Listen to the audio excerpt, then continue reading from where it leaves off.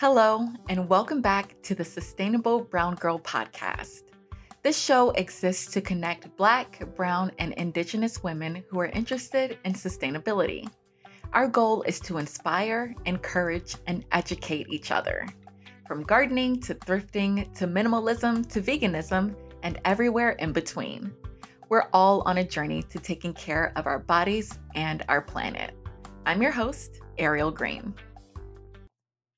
If you've been in the sustainable movement for a while, you may have heard about people being able to fit months or years worth of trash into a single mason jar.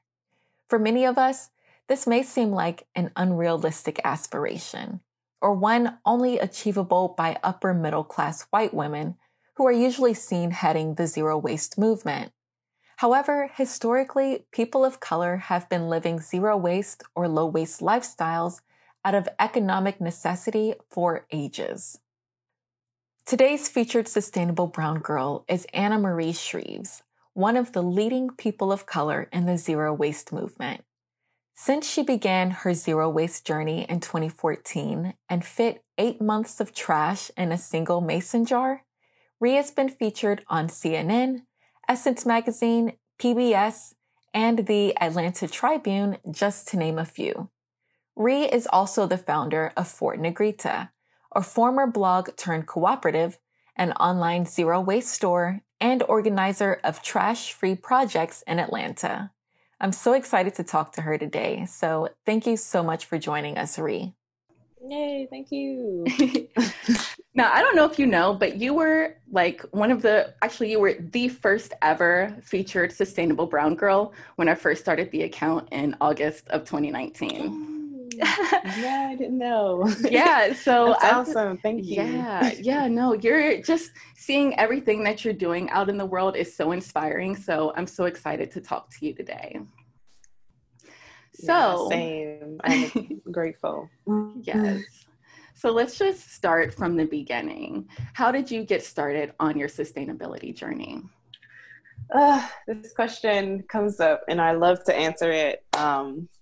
Is that I used to live in front of a creek and as a little girl, and I would go down to the creek and hang out, and I would collect tadpoles and cups and bring them back up and try to keep them as pets, and they would die. But I remember I probably couldn't explain that feeling as a little girl, but I remember going down into that creek and feeling some level of abundance and just fulfillment every time I stepped down there. And it literally is like the spirit world, the natural world was like, come here, every time. So that definitely kicked off my sustainable journey. I would say it's just that experience with the creek, which led to just my intimate relationship with nature. And from that became my personal endeavors and the ways that I treated the planet. And then bigger than that, the ways in which I helped others to kind of identify and return back to some level of sustainable habits. I think we all always believe that all of us at the root of us, have sustainable practices and habits within us. We've just been so far removed from them. So that childhood experience was one thing. And then just, I think maybe in high school, I started encouraging my parents to recycle just because it was like, that's the thing to do, it's on trend and such. Mm-hmm. And then from there in college, joining like the Green Coalition, and getting more involved. I had a friend who was in environmental science major. I think I was a journalism major, so I wasn't on a professional track per se for the environmentalism field initially. It was not like it was something from my Creek experiences as a child that like completely, that was a cohesive journey into it. But one of my environmental science friends, she was just like, no, we shouldn't. I think we had a plan to do something with some balloons and like release some balloons or something there. She was like, no, we shouldn't do that. That's horrible for the earth. And I was like, like you're into something. And then after college, I graduated, got a job, was feeling very underwhelmed at the job. In spite of it being a really cool job, I was working for a TV network, which is really fast paced and fun. If you're into it, but I still felt empty. Went on a journey to Ecuador where I was able to just kind of pause for a little bit and see something new and take some time for me. And when I started that process of leaving for Ecuador, I purged a lot, but I didn't want to just put everything at the curb.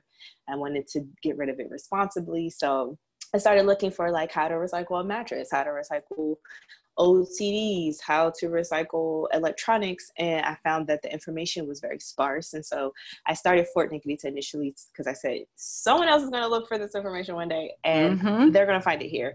So I started it just as an information source initially. And then it kind of turned into a blog because when I went to Ecuador, I could just blog around like being on the beach and being reflective and the different types of sustainable habits I was seeing in South America.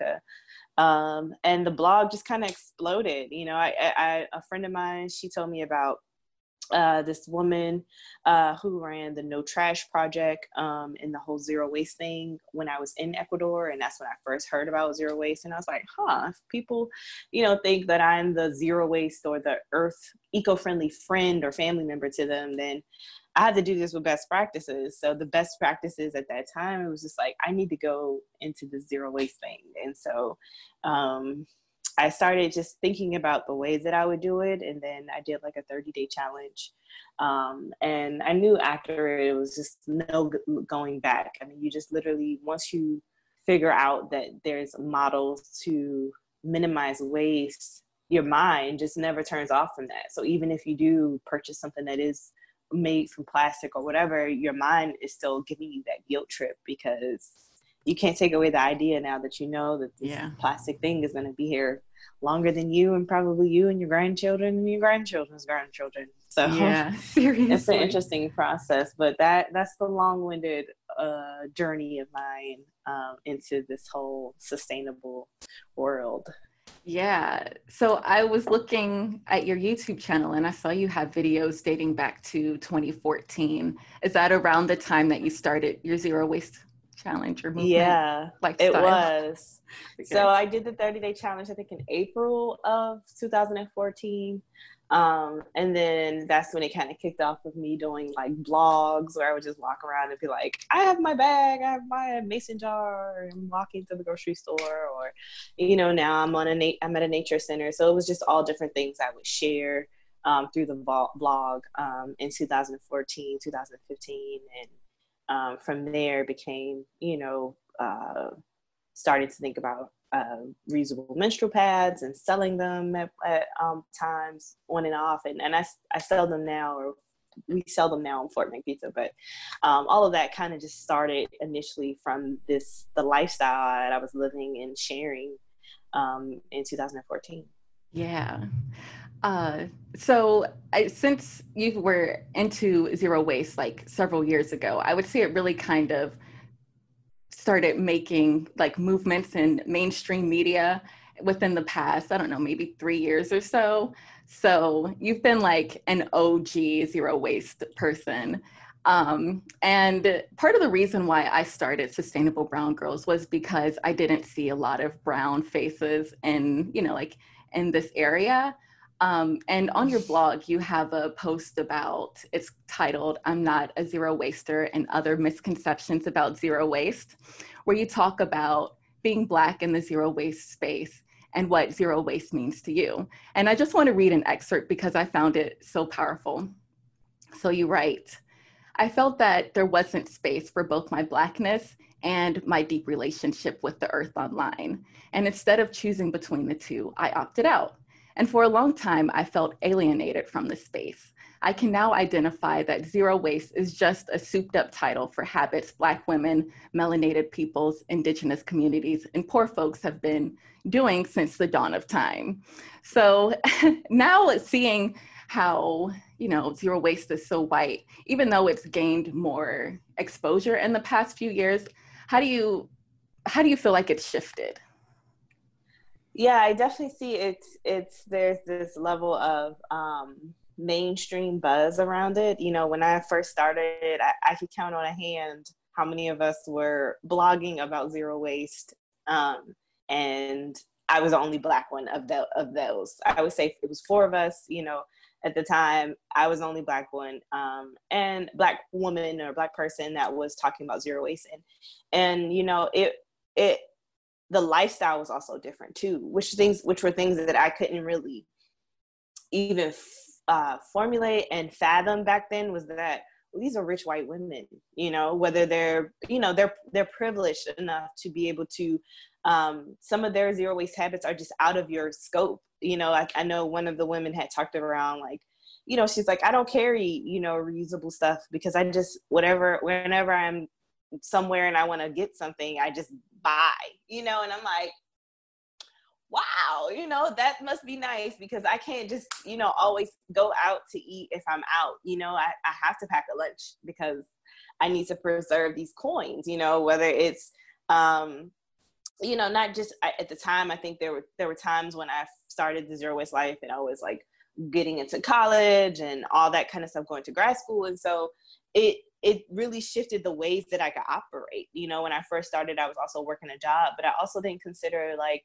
the systemic privilege that they had that, you know, I didn't have, you know, to be able to maybe start a business or do whatever it is that they were doing in zero waste. I was trying to keep up with something that literally systemically gave me an unequal stance on it, you know? So it was just like trying to keep up with something that is just, you know, people say try to keep up with the Joneses.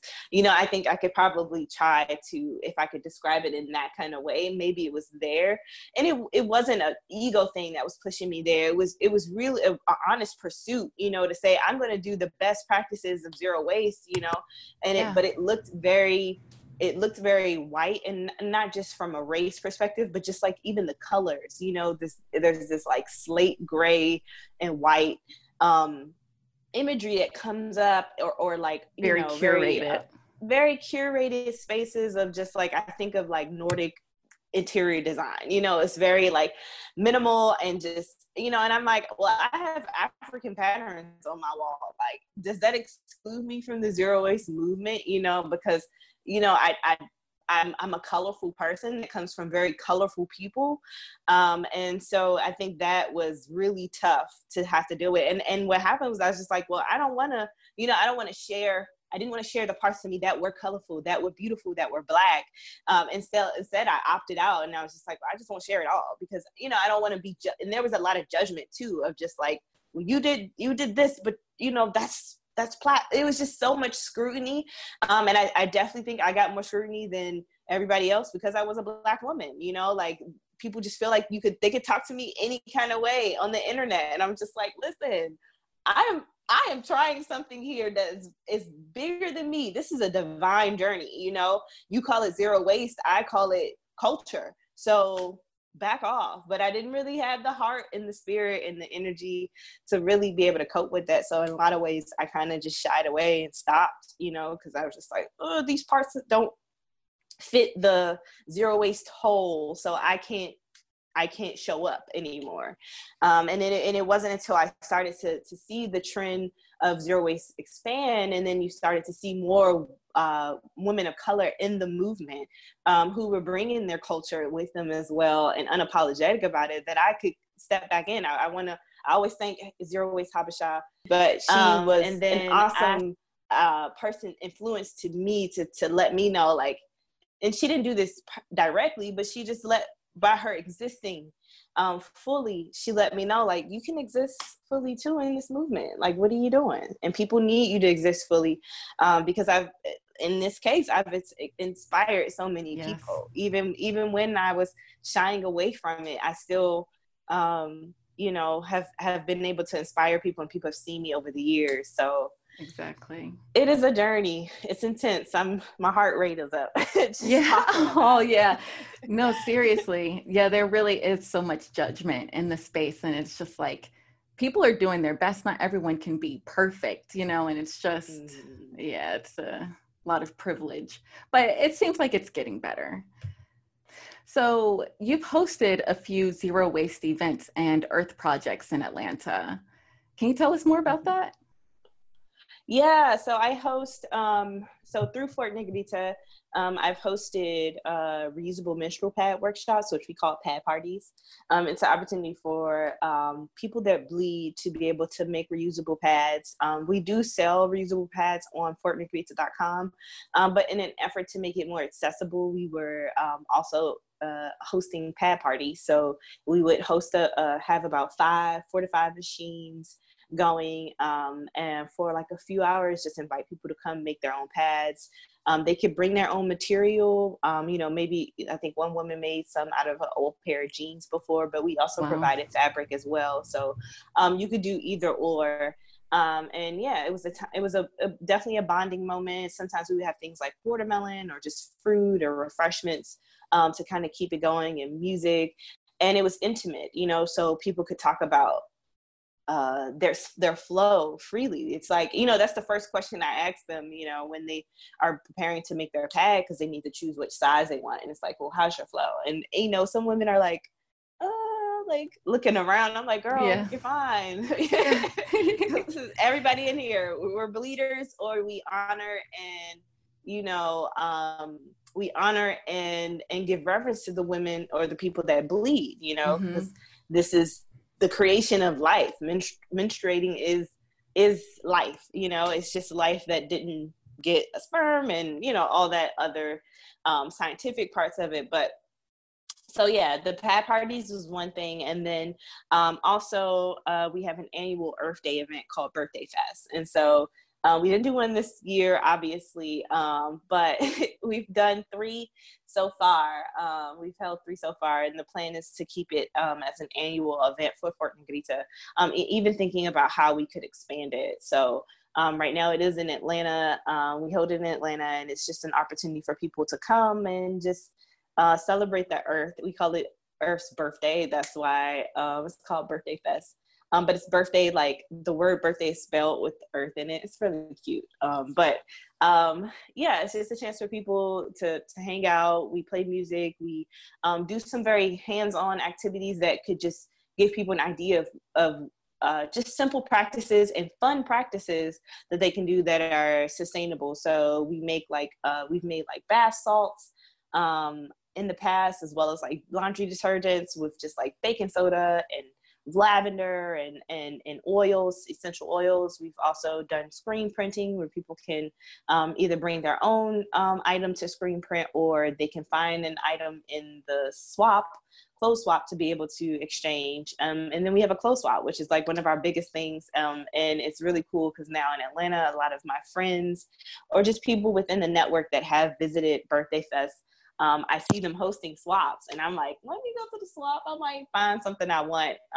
But that's been the best thing about it, is that, everybody walks away from it, and they're like, look at what all these things I found at the swap, So the swap has really been a big thing for Birthday Fest. And then we have DJs, vegan food to just promote veganism. Not that, you have to, not in a very like strict, you have to be a vegan kind of way, but more so just kind of pointing out that one of the largest contributors to climate change is the agricultural industry, specifically the beef and chicken industry, and the ways in which we have to provide food for cows just so they can eat corn and soy so that you could go buy a slab of steak. So, and same thing for just like feeding them to be able to allow for them to create dairy. All of those processes are very intense processes on the earth. So we do provide vegan food. And then we have a microbrewer.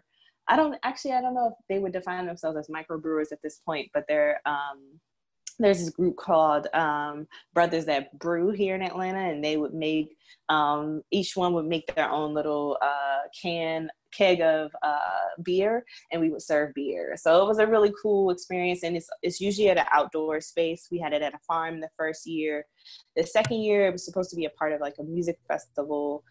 So it was like outdoors in front of like a performing arts center. And then the year before what was that, 2018? We had it in the former Black Cracker practice field here in Atlanta, which is also a big deal because it's a part of the Bush Mountain neighborhood, which was one of the first Black settlements since post-slavery. So big, really important space with 25 miles of trails on it. So, or excuse me, 25 acres of trails.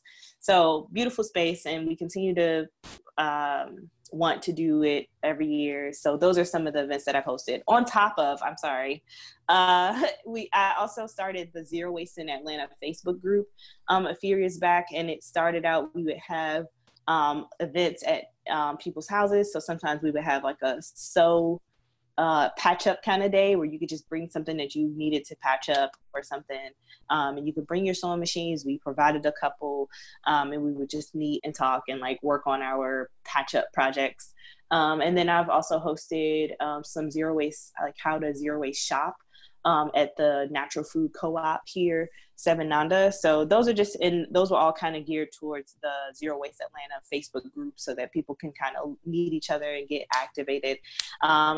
And that was early on. We maybe had about 200 followers or members. I think the group has grown to about 2,000 now. So wow. It's kind of just, budding on its own. And it's really cool because people just ask some of the greatest questions on there. And I'm always like, can somebody get that answered? Because I need to know too. So it's good. Yeah. So in addition to what you've done in Atlanta, I know you also you took a trip to Haiti, where you also hosted a pad party and you participated in some other activities to help a local community. What inspired that trip? Yes, so that trip, I have to give all of the responsibility and inspiration of that trip to the General of Fort Negrita. What I call the General of Fort Negrita is my good friend Dominique Bercy. She is a Haitian woman, Haitian American woman, and she and her family have been traveling back to Haiti for a few years. And she and I are also line sisters, and we had an opportunity to celebrate our 10-year anniversary. And we were like, let's go to Haiti and let's, make it more intentional. I think typically the trend is to do the line trips, but they're at a resort, and we went to a resort towards the end of the trip, but they're more just leisure. And we wanted to add a huge part of service to that. The organization, our sorority, is very service-based. So we were like, let's go that route. And so it was interesting because the trip also created tension between line sisters because of the social conditioning that we perceive of Haiti, meaning like people think of it as a dangerous place, people think of it as a poor place. And I think danger and poverty exists everywhere. Look at, I can find that in Atlanta around the corner. So, I think that that was a thing, but that's what inspired it. She wanted to go back and she wanted to take her line sisters with her, or just wanted to take people with her in general. And her being the general of the fort, she's been here. She was the person I traveled with to Ecuador when I, completely had to switch over into the more sustainable world. So she's been here every step of the way. And she was like, when we go, you're hosting a pad party in Haiti. And I was like, what? Yeah. But it was just a beautiful idea. So we were able to host them. And it was the first time us going to Haiti also challenged me to figure out how to host a pad party without sewing machines and without electricity, which was a huge thing. And it was just like, I depend on the sewing machines. They make it quick and easy to make these pads. But also, if we truly want to get accessible and gully with it, what does it look like to not have those resources, to not have a sewing machine and not have a running electricity, and still have to figure out how to take care of your cycle, like, because this is the experience of the Haitian women and other women who don't have access to, ongoing energy, electricity. Right. And so it was a really good way to also kind of get that plugged in. And so luckily I was able to host one here in the US, actually at Spelman, beforehand, where we made them by hand because it was such a large group. So it just gave me like a push to try to figure that out and to work it out. So we made them by hand and we're able to give them to women in the village of Fayette, where my friend Dominique's father is from. So it was a really sweet little full circle experience. And then we also were on the beach one day and we were like, let's do a beach cleanup. And so the beach cleanup actually was just a, you know, impromptu thing that we did. And I can't remember if Megan Thee Stallion did it before us or after us. I think she did it before. And I think that was part of what, you know, egged us on, was just like, yeah, let's do a beach cleanup. You know, because thanks to Megan, you know, the beach cleanup is a concept that people can think about now, you know, because I'm not even sure that I was the one who came up with the idea of let's do it impromptu. But yeah, I want to highlight that too. Someone like Megan Thee Stallion doing something like a beach cleanup, and how that can impact other people to start to think about waste at the beach when, you know, beforehand they may have ignored it or just not paid attention to it. So that was a really fun project. We were able to fill up a 30-gallon bag of trash. And most of it was really recyclables. Most of it was like water bottles, like plastic bottles, and, you know, tin cans and stuff that could be recycled. But, you know, waste infrastructure, trash infrastructure is a privilege too that many countries do not have. The majority world, some people may define as the developing world. I don't like to use that term. I call them majority because they are the majority. They don't have access to the sophisticated waste infrastructure that we have here in the United States. And so it's a privilege. Yeah, it really is. That's so true. So kind of going along the theme with the pad parties, in many ways on your blog, you talk about, or on Fort Negrita, you talk about the connection between females and the earth, and you advocate for normalizing the menstrual cycle by holding the pad parties. And you have a blog post about womanism as the original environmentalism, where you discuss how the term coined by Alice Walker describes Black and women of color feminist theory, which goes deeper than race and class structures. So can you share more about the relationship between womanism and environmentalism? Yes. So both, when I think of those two words, they're very synonymous to me, because it's both of them are beautiful, right? They express beauty, they express patterns, they express some kind of reverence to the natural world and living beings. They are expressions of systems, intelligence, indigenous technology almost, where it's, you know, you think of a woman in a kitchen, you know, and her ability to just, you know, come and pick up the few things in the kitchen and just make this beautiful meal with it, you know, and there wasn't a need to say, I have to go and run out and go to the grocery store and get all these things, you know. When I think of womanism, I do think of a woman in a kitchen, and that doesn't, you know, some people may say, oh, you know, that doesn't sound like you're freeing up the woman, you know, because men always put us in the kitchen, but I can say from my personal experience that I enjoy what magic I'm able to create in the kitchen. And I think that womanism expresses the creativity that we have. And then we can look outside and we see creativity outside. We can see the lines and patterns of trees. We can see the beauty and the colors inside of a mushroom, you know, like those are the different things that I think align with womanism and environmentalism. And then also just this nurturing care, you know, it's like, come into the bosom. I think we all sit in the bosom of earth, and we also sit at the bosom of women, you know, like women are just abundant with energy and with offerings to people, you know, that so much that we're always also very extracted from, you know, whether it's our intelligence that's being extracted on, or if it's our capabilities to be able to get something done. You know, women are always like, you can't do it, get out of my way, I got it, you know. And these things, it does mean that people get to extract from us in the same ways that the earth is extracted on. You know, we extract from the earth for these fossil fuels. We're digging up, we're blowing away mountaintops to be able to access those natural resources, or we're going down under the ground, under the water to pull that energy, or we're creating pipelines that are disrupting sacred waters in order to do that. You know, so the extraction on both ends, both on the woman and on the earth, are the same.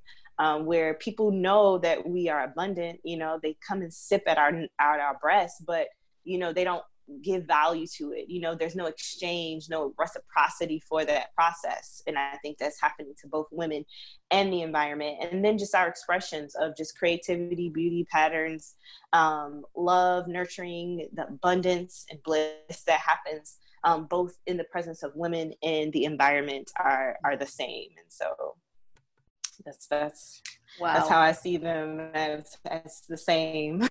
Wow. Yeah. When you explain it like that, totally, like it's obvious that life comes from women and the earth creates life. So that's beautiful.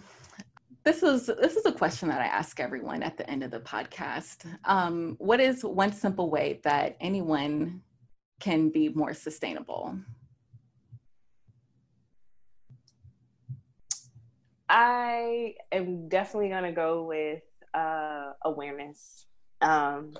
Awareness, you know, it really is a light switch. Once you are aware of things, you can't turn off awareness. Like once you see something or know something, you can't turn it off. And I think having the awareness around what we are experiencing, meaning, you know, I'm talking about our inundation with waste and trash, right? Every day we come in contact with plastic and trash and all that kind of stuff. And when we didn't even ask for it, you know, looking at the ways and having a level of awareness of where your electricity comes from, you know, where does my food come from?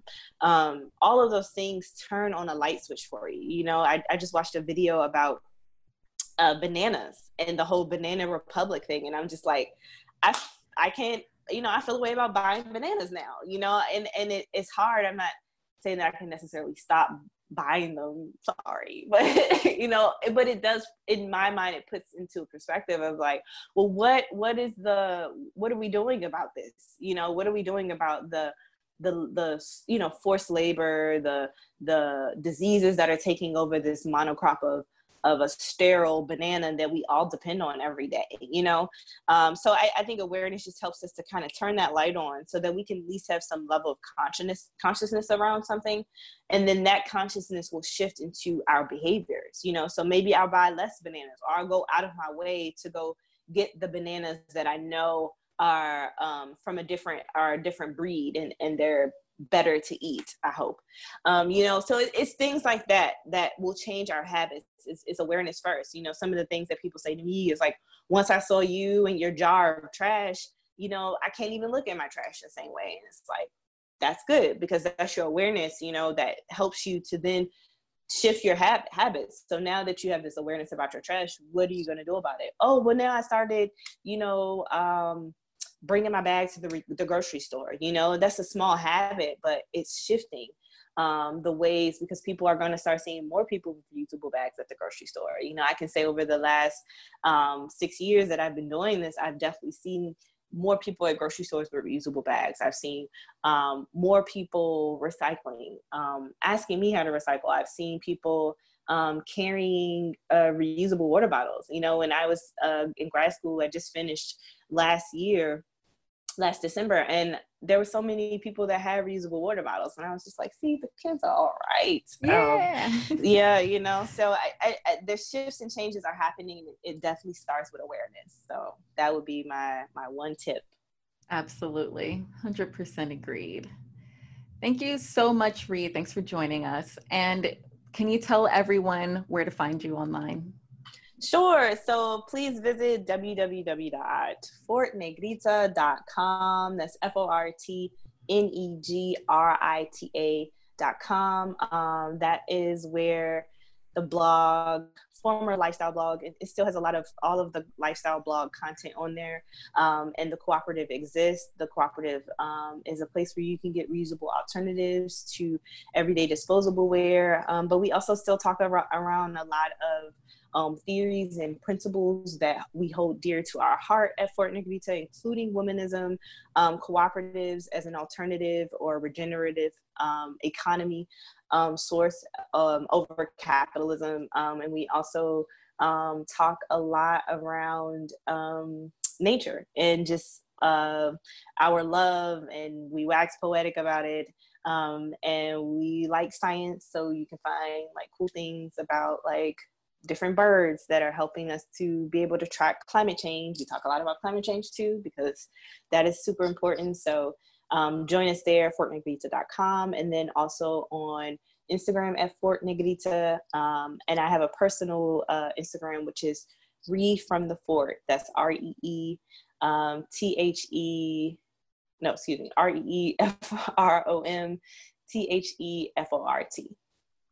We'll put all that in the show notes so everyone can get to it easily. Awesome. So thank you so much, Ree. It was amazing talking to you. You are doing so much inspirational work, and I hope that you continue and keep making big waves and bringing more people into the sustainability field. Same. Thanks to you. You're doing the same work. So I appreciate you being right by my side.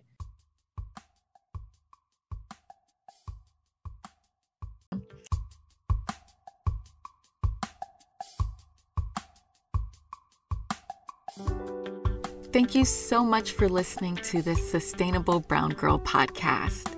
Be sure to subscribe and share it if you loved it, and leave a review.